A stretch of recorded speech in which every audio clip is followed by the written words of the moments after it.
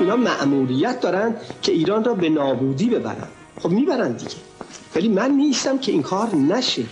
اگر که بنا باشه بوی خیانت از زهر دروغ و طمع و زور و اهانت این قوم نکردند به ناموس برادر. چه بیتابانه میخواهمت ای دوریت آزمون تلخ زنده به گوری.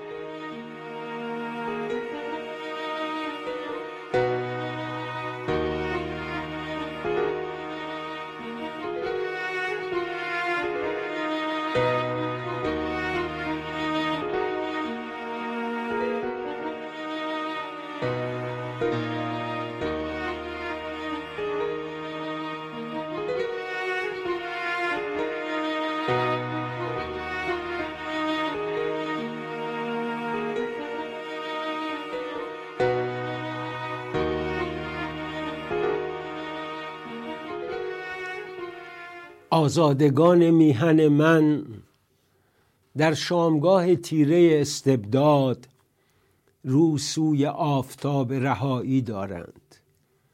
البرز کی اسیر عزیزش را آزاد می کند و شهرهای میهن من در لحظه ورودش آواز عشق بخوانند. خیزی و همتی باید تا این بساط ظلم در گور سرد تاریخی پنهان شود. علیرضا نوری زاده، جمعه 19 ماه ژانویه 29 دی ماه به شما سلام میکنم. خب در این 2 روزه زیاد شنیدیم از ضد حمله پاکستان. رژیم جهل و جور و فساد فکر کرده خیلی راحته، وابستگانش در عراق حکومت میکنن ولی اون هر وقت دلش بخواد میره میزنه. یه بازرگان محترم و با 6 سر عائله در اربیل میکشه، خانه‌ش رو ویران میکنه با این دروغ که بله اینجا مرکز اسرائیلیا بود. بابام جان، اگه اسرائیلیا اونجا باشن تو مرکزشو نمیشناسی. اسرائیلیا تو دفتر آقان، تو سازمان انرژی اتمی هم دنبال دانشمند بزرگتون بودن، اونا اونجا هستن، به عراق کاری ندارن. وقتی تو ایران انقدر امکان دارن که میان 60,000 سند رو بار میکنن، با فرمانده اسرارخانه سپاه ور میدارن میبرن، دیگه برای چی برن تو عراق؟ اما طبیعتاً کردها اسرائیل رو 1000 بار بر شما مسلمانان ناب انقلابی ترجیح میدن. قصه پاکستان مثل عراق نیست. حالا عراق هم رفته شورای امنیت، ولی از شورای امنیت وتو روسا هست و از این مزخرفات دیگه فایده نداره. منتها من دلم میخواد خیلی دقیقی مسئله پاکستان رو بررسی کنیم. پاکستان یک کشور عجیب غریبه. من هیچ وقت کشور نمیدونمش، برای که قاطیه. پیشنهاد بزرگ مهاتما گاندی رو آقای جناح نپذیرفت که یگانه باشند و او بر هندوستان بزرگ جمهوریت رو اون در اونجا داشته باشه. نخیر، ما با شما نجس ها یکی بشیم. به هر حال 5 تا جنگ با هند، هزاران کشته، ویرانی، ولی به هر حال حریف قدری است. سلاح هسته‌ای هم داره. یعنی در واقع پاکستان غیر ارتشش چیزی نیست. سلاح هم میسازه، از غرب هم میگیره، از چین هم میگیره، از شرق هم میگیره. جمهوری ولایت فقیه دید خب ما عراق رو زدیم هیچی نشد، حالا میریم پاکستان هم میزنیم به اسم این که جیش العدل رو داریم میزنیم. حالا جیش العدل هم که جنگجویانش رو نمیزنن که، اینا عادت دارن کودک و زن بکشن، این جزء طبیعتشون.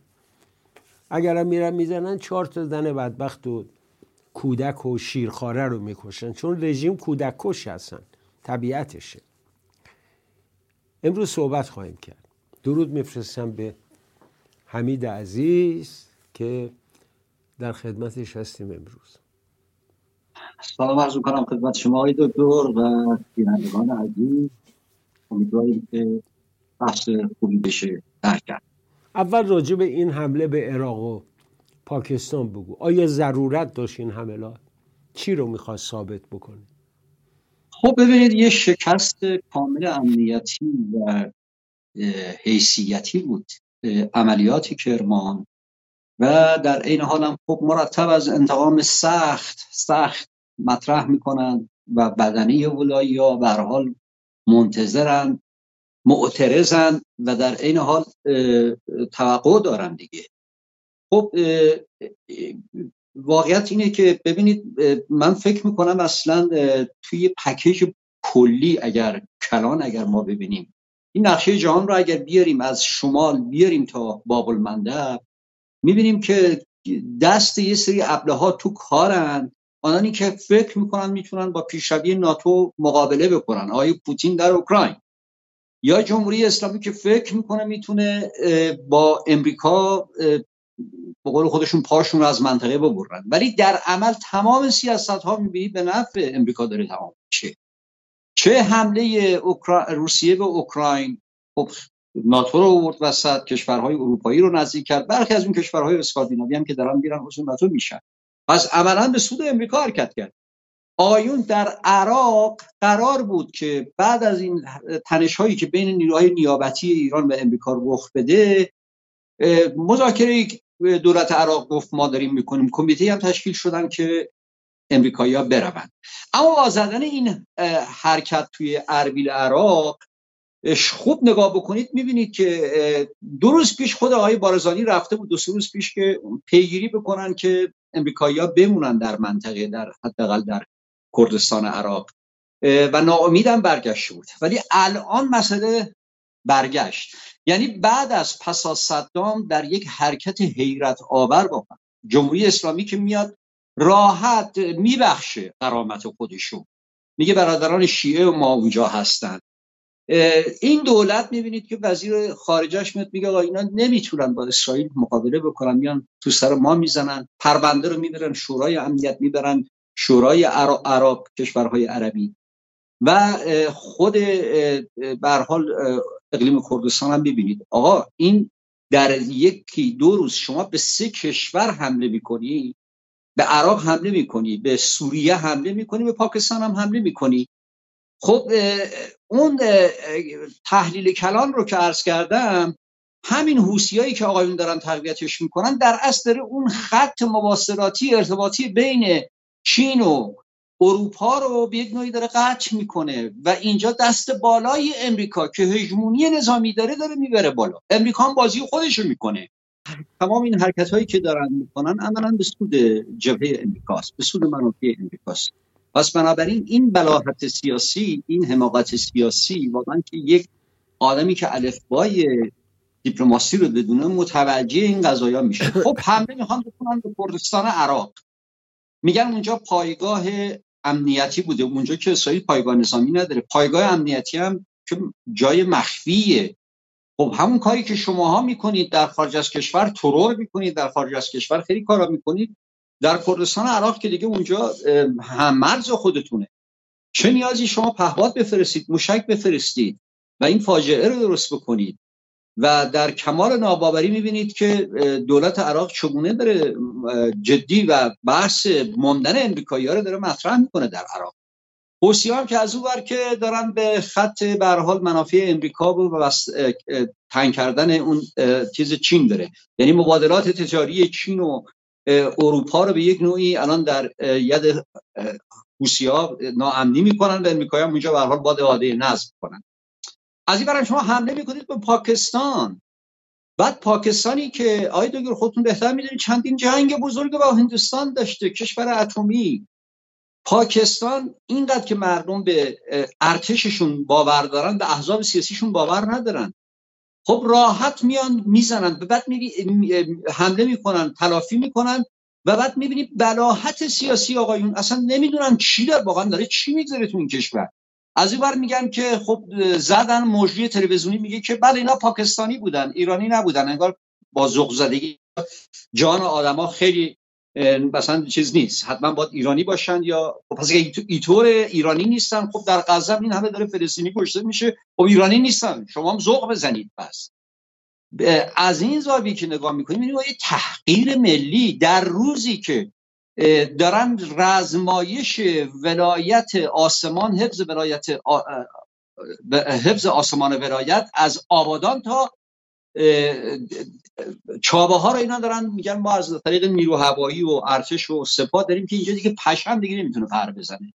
راحت میبینید که خاک ایران مورد تعدی قرار میگیره و در این دستپاچگی که نمیدونن با چه کار کنن، بلافاصله سپاه پاسداران هم میاد توی بیانیه میگه بله ما با هماهنگی اونها گفتیم بزنید، ما هم زدیم، در حالی که دولت پاکستان اینو رد کرده. و اگر این حرفم درست باشه که این دیگه فاجعه است.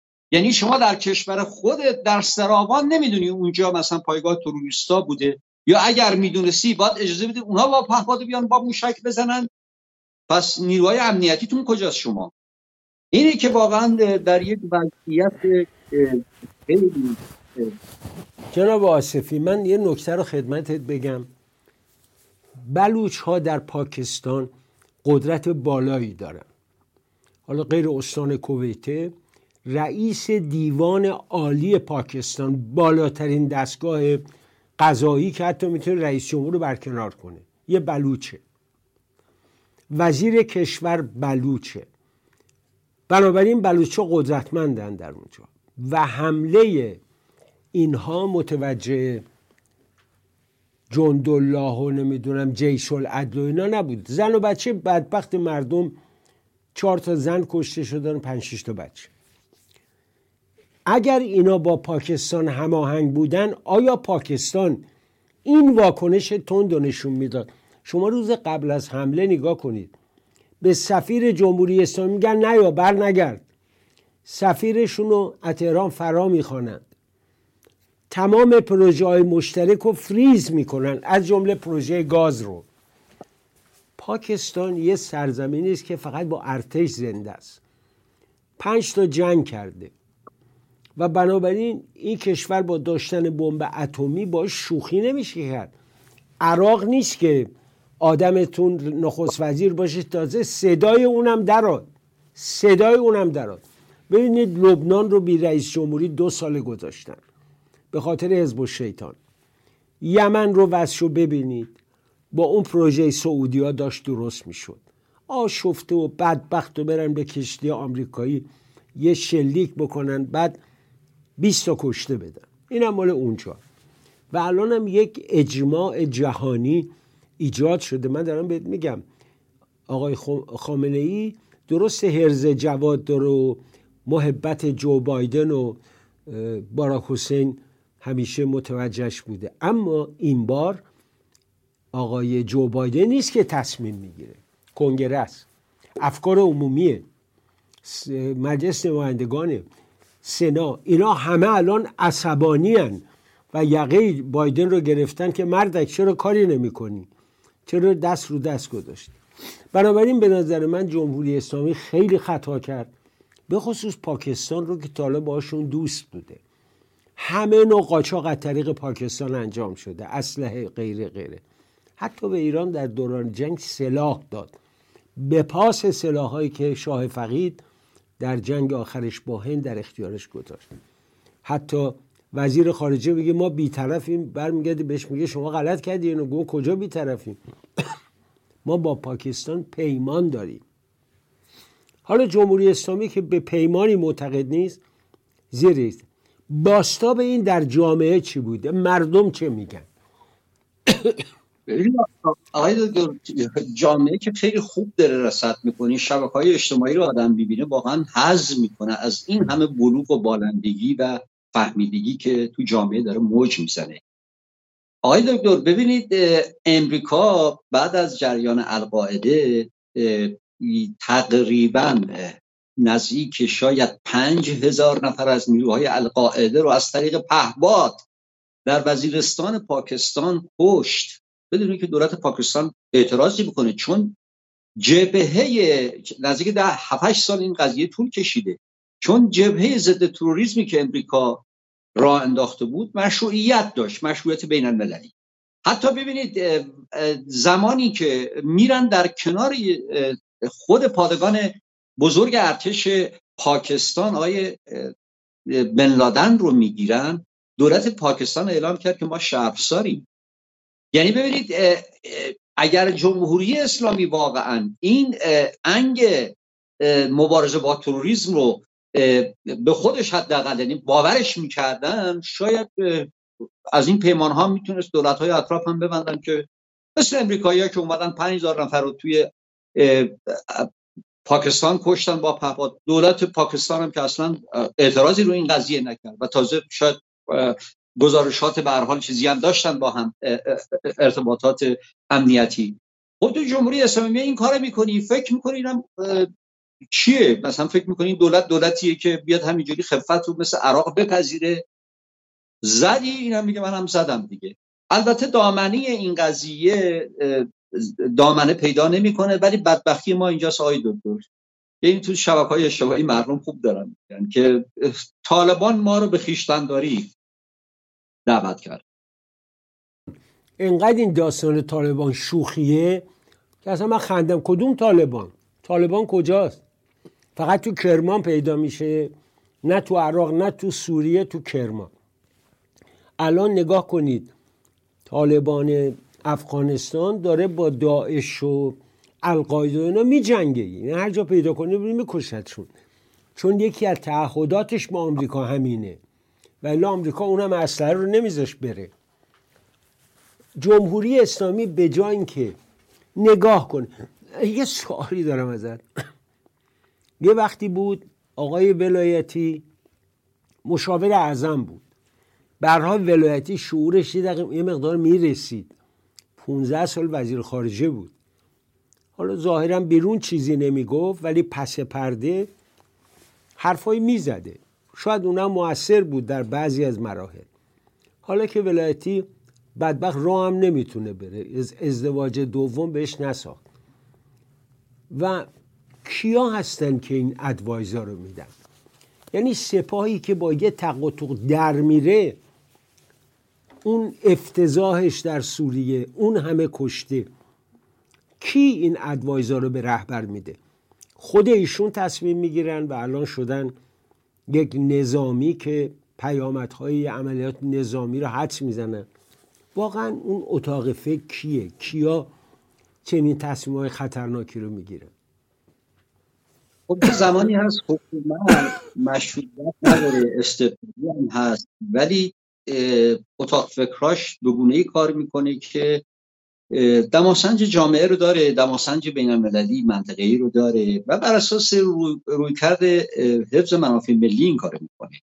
شما ببینید توی همین جریانی که الان توی بحرانی ما افتادیم، از اونور عراق و از اینور پاکستان و خدشه دار شدن واقعا اون غرور ملی ما ایرانی ها، آقای دکتر رئیسی پا میشه میاد میره فیروزکو که مشکلات مردم رو حل بکنه، بعد میاد میگه که من در عجبم، مثل دوره آقای احمدی نژاد که در مناظره‌اش با کردی میگفت 130 کشور از من خواستن که مدیریت رو به یادشون بدن.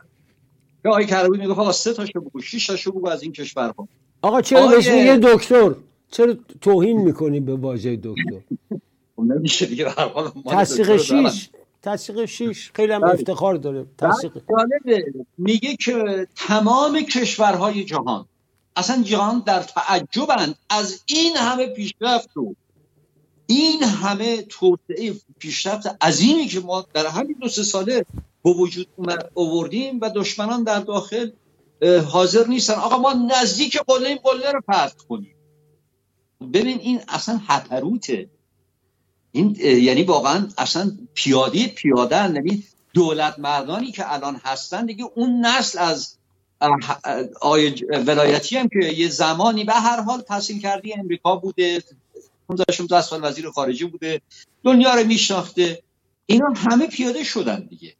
و یه کسایی اومدن وقتی که شما نگاه بکنید مسئول اوپک میشه یه سرهنگ پاسداری که زبان فارسی که بلد نیست، زبان سیاسی بلد نیست، دیپلماسی بلد نیست، میذارن جای کسی که یه زمانی جمشید آموزگار. بله.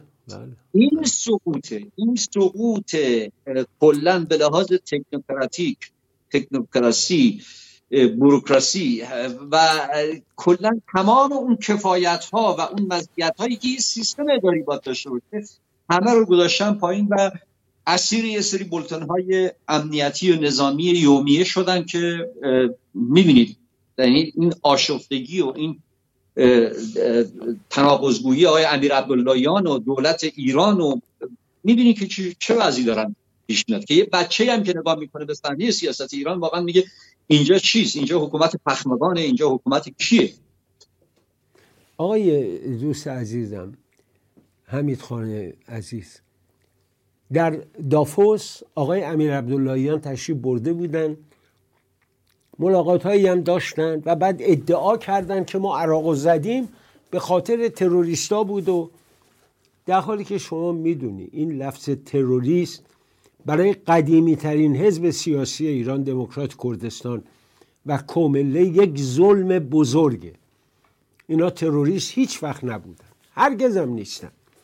در جنگ صدام با ایران هم حاضر نشدن، مثل مجاهدین که نیابتی صدام شدن، اینا حاضر نشدن. زنده ها دکتر قاسملو به خود من گفت که ما از همه چی گذشتیم که با وطنمون جنگ نکنیم تو اون شرایط.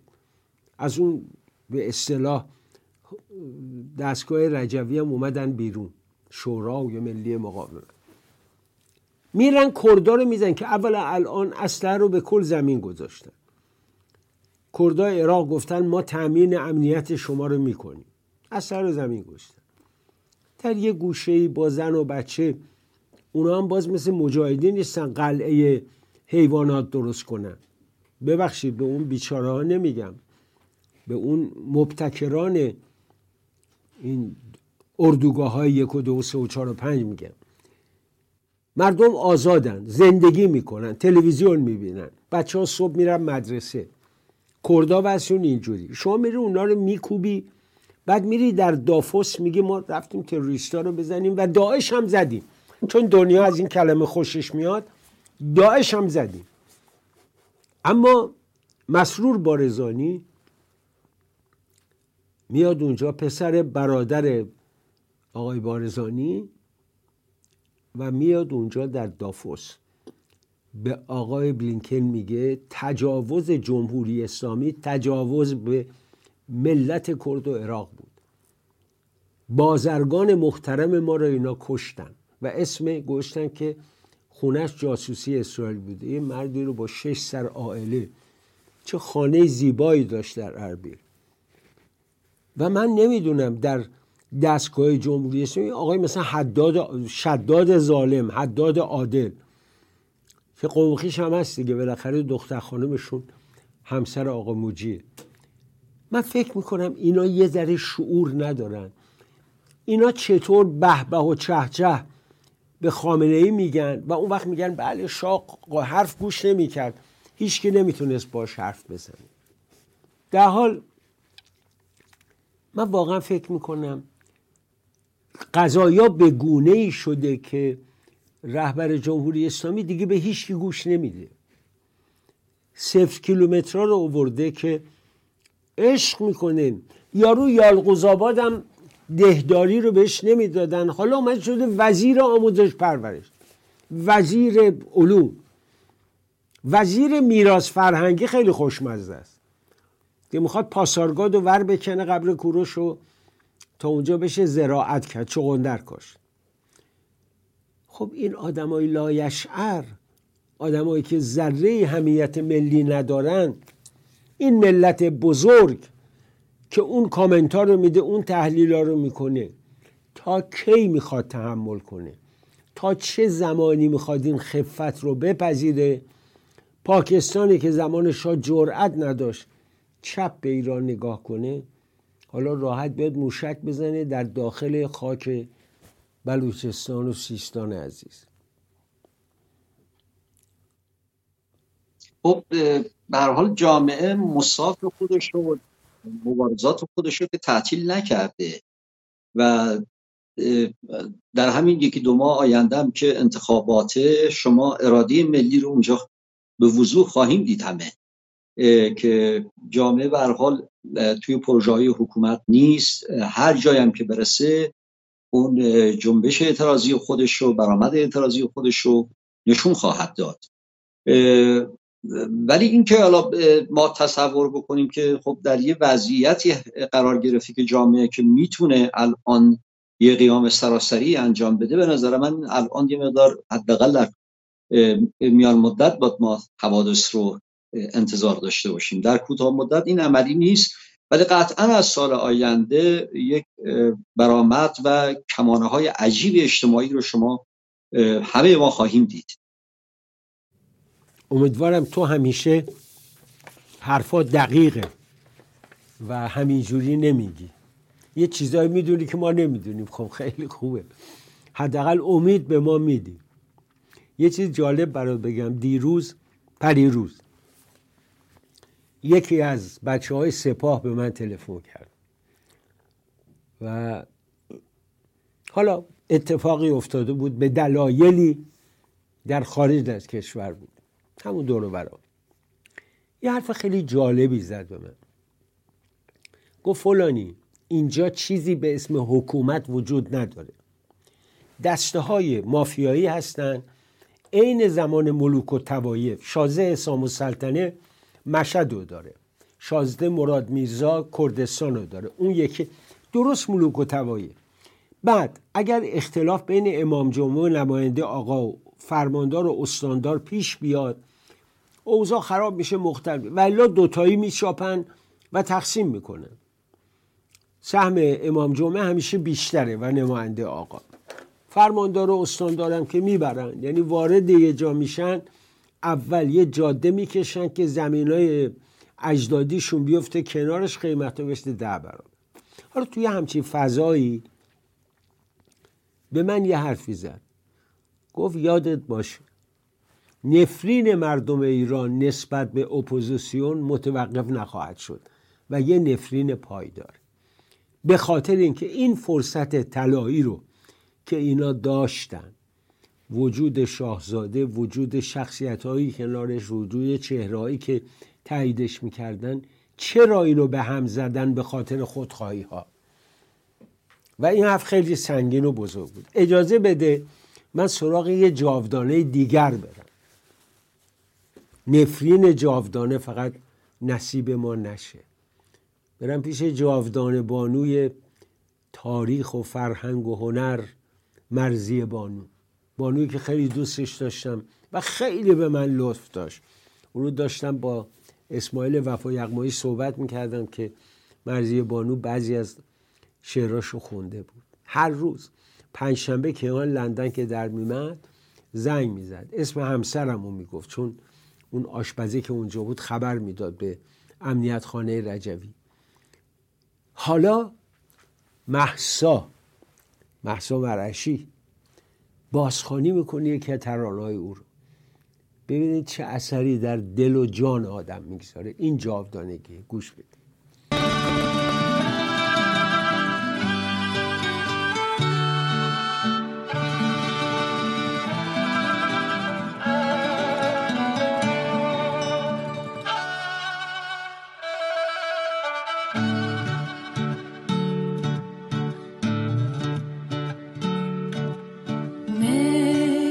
شب جز میکده بازایم، بر سر کوی تو من به نیازایم،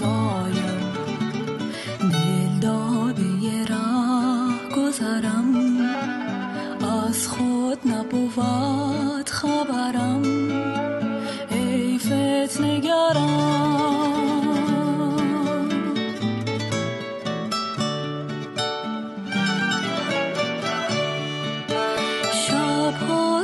کوی تو آشفته چموی تو، می آیم تا جویم خانه به خانه، مگر از تو نشانه.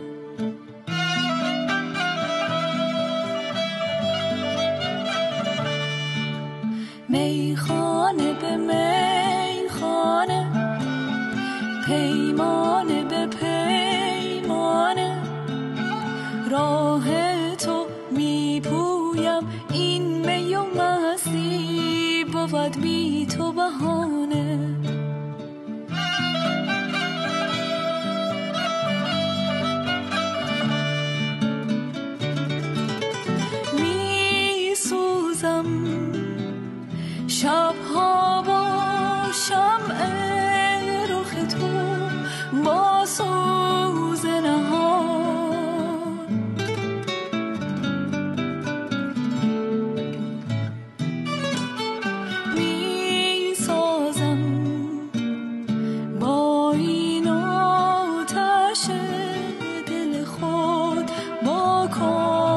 آتش جان.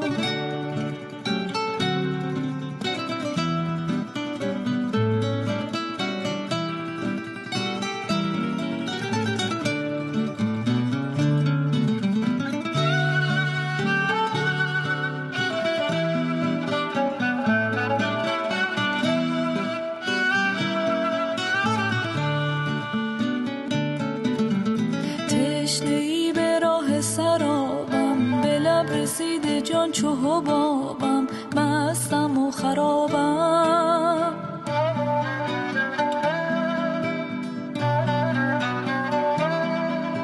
فارغ از غمم چه نشستی، چرا دل مرا بشکستی، همچو من تو مستی.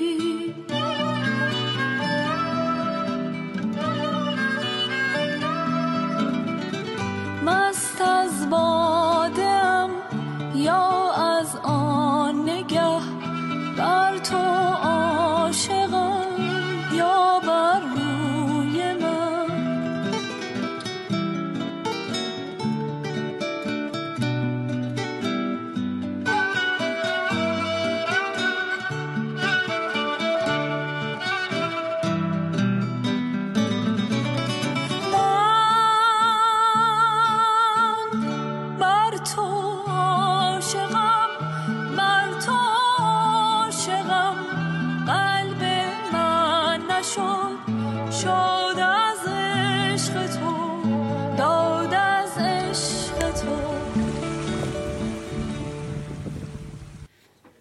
بیژن ترقی و پرویز یاحقی و مرضیه و حالا مهسا مرش. بسیار زیبا. حمید آصفی عزیزم، برگردیم به موضوع انتخابات. ظهور گوینده چادر چاقچوری صدا سیمای جبلی با کت و دامن و خیلی شیک و روسری سینمای فارسی برای جلب چیه داستان؟ سر انتخابات اینا ارغوانی میشن، زرد میشن، سفید میشن، بی‌حجاب میشن. خب بالاتر از این که یک حرام شرعی و سیاسی تلقی شد حجاب، یعنی کشف حجاب در موسم انتخابات، شورای نگهبان که حفظ نگهداری اسلامیت نظام رو به عهده داره میگه که اصلا ما در قانون همچین چیزی نداریم که زنان بی حجاب نمیتوانند بیان مثلا رأی ندن. نه، میتوانند بیانن، هیچ مشکلی هم نیست. اونجا ما میرن گشت ارشادی که الان دیگه وجود نداره. این دوربین هایی که اونجا وجود داره، این خانمایی که بی حجاب حالا احیانا حالا برای رأی بیان یا برای به هر حال رصد وضعیت انتخابات بخوان بیان، میخوان باشون چگونه برخورد کنن. خب ببین، این نشون دهنده اینه که واقعا همه چیز ابزاریه در این کشور. نگاه ابزاریه و به لحاظ شرعیش و فقهیش و تمام بزرگان حوزه، تمام اونایی که خارج از حوزه هستن، خانم وسمقی، دیگران نواندیشان دینی، همه این مسئله رو رد کردن. ولی شما این موسم انتخابات که میشه میگن نه، اصلا ما همچین قراری نداریم. به هر حال اینا هم ممکنه بدحجاب باشن، بی حجاب باشن، اینا دختران ما هستن، به هر شکل میخوان رأیو بگیرن. ولی خب جامعه داره کار خودشو میکنه، جامعه داره مسیر خودشو میره. آقایون دارن برگه انتخابات خبرگان و مجلس که جداگونه بوده کردن، یکی که بیارن مثلا آرای انتخابات خبرگان هم بالا ببرن. نظرسنجی ها که اصلا نظرسنجی هایی که خود دستگاه های اوکراینی دارن انجام میدن اصلا وضعیت خوبی نیست. یعنی در تهران شاید 10-12%، استان تهران شاید نهایتا 15%، این فعلا در خوشبینانه ترین حالته. در شهرستان هم 20-22% میخوان میگن هست و این یک خب شکست بزرگیه برای حکومتی که مشروعیت خودش رو میگه همین مردمن که میان تو انتخابات. ما سالی یک بار انتخابات تقریبا داریم در جمهوری اسلامی. من تصور میکنم که این انتخابات یه انتخاباتی است که مفتضح‌تر از انتخابات دوره پیشین مجلس و یک شکست سنگین مشروعیتی به نظر من برای نظام حادث میشه. شکست برای نظام. آیا رهبر نظام و ارکان نظامش، آیا واقعا فکر میکنن که اینجا راه به جایی خواهد برد؟ یعنی قهر مردم از نظر اونا دیگه اهمیتی نداره؟ حالا شرکت نکردن مهم اینه ما 84 تا پیرمرد در کار افتاده تو خبرگان داریم. قصه چیه اینجا؟ این بی‌اعتنایی چی؟ این بی‌اعتنایی که از ناحیه مردم، قهر از ناحیه مردم و آگاهانه هم هست. اون چیزی که به هر حال در نظام جمهوری اسلامی تا کنون بوده، به این نوع نمایش ها چیز بوده. ببینید من یک مناظره‌ای داشتم با یکی از نیروهای اصولگرا در یکی از تلویزیون ها همین هفته گذشته که من میگفتم که اساساً معنا نمیده، ما اصلا بحث نظارت استثبابی بیایم بیرون، از خیلی چیزا بیایم بیرون. در کشورهایی که دموکراتیک هستن خواسته هاشون و اتحادیه ها، نهادهای مدنی مطرح میکنن. اگر میگه نکردید به دلیل اینکه اونجا فضای رسانه بازه، اونجا دادگاه مطبوعاتی نیست، اونجا احزاب آزادن، به راحتی میارن نیروهاشون رو تو خیابون. ما اینجا آقای خاتمی 22 میلیون هم رأی گرفت، 20 میلیون هم دور اولش رأی گرفت، آقای روحانی هم به همین شکل، خودشون میرن در بالا، کاری نمیتونن بکنن، عاجز میشن، به گفتار درمانی میافتن، التماس درمانی، ناله درمانی، و در این حال پایگاهی هم که بهشون رأی دادن کاری از دستشون بر نمیاد. بنابراین کل این صندوق، یعنی این صندوق یک به اصطلاح یک شعبده بازیه، به نظر من صندوق شعبده بازیه، به دلیلی که در فردای رأی دادن مردم اگر تخطی کردن رئیس جمهورشون، نماینده مجلسشون، با چه ابزاری میخوان برخورد بکنن؟ ابزاری وجود نداره. بنابراین این سر تقریبا یک سریه که داره بیروح و بی محتوا و بی محتوا میشه و حتی اون شکل تبلیغاتی خودش هم داره از دست میده. ولی خب بچه پررو دیگه معمولا هر چی بشه میگه خب این رأی هم به نظام بوده، همین مقدار اومدن، یه مقدار امدادات غیبی هم میاد کمکشون به هر حال، نهایتا میگن اینقدر اومدن شما فکر کردن ما زدیم صورت آمریکا رو ببین، سرخ از بزرگی انتخابات، واقعا دردناکه. اون روزی که مردم خاتمی رو باور کردن، حداقل بخش بزرگی از مردم رفتن بهش رأی دادن. در همین خاطرات رفسنجانی جلد اخیر خیلی جالب شرح میده که خلاصه خاتمی جلو وزیر اطلاعات به گریه میفته. آقا با تمام برنامه‌اش مخالفت میکنه از همون روز دوم با برنامه این کتابا چیه چاپ کردین، چرا کتاب این چاپ شده، و آدم نگاه میکنه عجب سرنوشتی. یک مردمی خیلی جالبه آقای حمید خانه آصفی عزیز، مردم ما شگفتی آور مردمی هستن. در اون روزی که باید دنبال اصلاحات میرفتن، رفتن دنبال انقلاب اسلامی، در حالی که نه اسلامشون در خطر بود، نه دینشون، نه حالا انقلاب هم که خودش انقلاب سفید کرده بود دیگه. حالا که باید دنباله میرفتن، به اینا چندین نوبت شانس دادن خودتون اصلاح کنید، جامعه تحمل خونریزی و انقلاب نداره. بازم یعنی ببین، من دوره وقتی ریاست جمهوری روحانی مهرس شده بود دیگه، بعد گفتن حتما قبول میشه، چون احتمالاً قالیباف از اون رأی بیشتر آورده بود. ولی آقای خامنه‌ای جرأتش رو نمیکنه بذاره یه نظامی رئیس جمهور بشه. و هر روی مردم هنوز یه تعامیدی داشتن. صحبت میکردیم با خود شما، با دیگران، هنوز یه اندک امیدی باقی بود که شاید خاتمی چون آدم آرامی بود و قصد جنگ و درگیری نداشت، اما این روحانی نه، 16 سال دبیر شورای امنیت ملی بوده، لقب امامو به خمینی او داده و به هر حال آدم گردن کلفتی است. ولی دیدی چی شد باهاش؟ همون سال دوم سوم شروع شد 2 قتل بزرگ، قتل عام در زمان او اتفاق افتاد، جنبش آبان و جنبش دی و همین رو ما شاهد بود. بعد رفتن این آقا رو آوردن 6 کلاسه مطیع، از روز اول کشتار و خونریزی و چشم کور کردن و کودک کشی. نفر بعدیشون که خواهد بود؟ آیا مردم واقعا مجال خواهند داد این کمدی تهوع آور دوباره تکرار بشه؟ سوالای سختی میپرسم، میدونم برات سنگینه پاسخ دادن، ولی تو از آن باده کشانی که دریا زدی.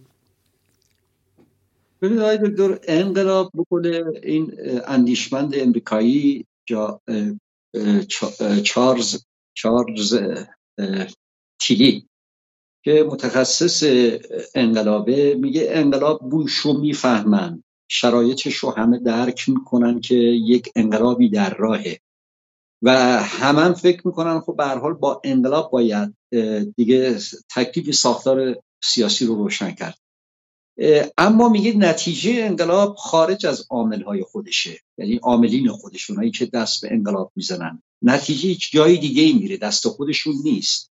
در دوره‌ای که سال 57 بود به هر حال خوب نیروهای ملی بودن، نیروهای سکولار بودن، نیروهای طبقه متوسط بودن، خواسته هایی داشتن که شاید این خواسته ها در چارچوب خود رژیم شاه 2 سال 3 سال زودتر شروع میشد، کار اونجاها نمیکشید. ولی وقتی میرسه به یه نقطه‌ای که میبینید یک نیروی سنتی، یک نیروی ما قبل تاریخ میاد، همه احساس اشتراکی میکنن. این اشتباهیه که همه جا صورت میگیره، نه تنها برای ملت ایران. و اون کسی که دست بالایی داره، هژمونی بالایی داره، همه رو میچینه میبره. آقای خمینی خوب تونست دید که این نیروهای سکولار، نیروهای چپ، نیروهای ملی از جمهوری خوششون میاد، اسم جمهوری رو گذاشت. تو فرانسه هم گفت بله جمهوری اسلامی یعنی همین جمهوری که شما تو فرانسه دارید، ولی میاد خیلی با زیرکی میکنه جمهوری اسلامی.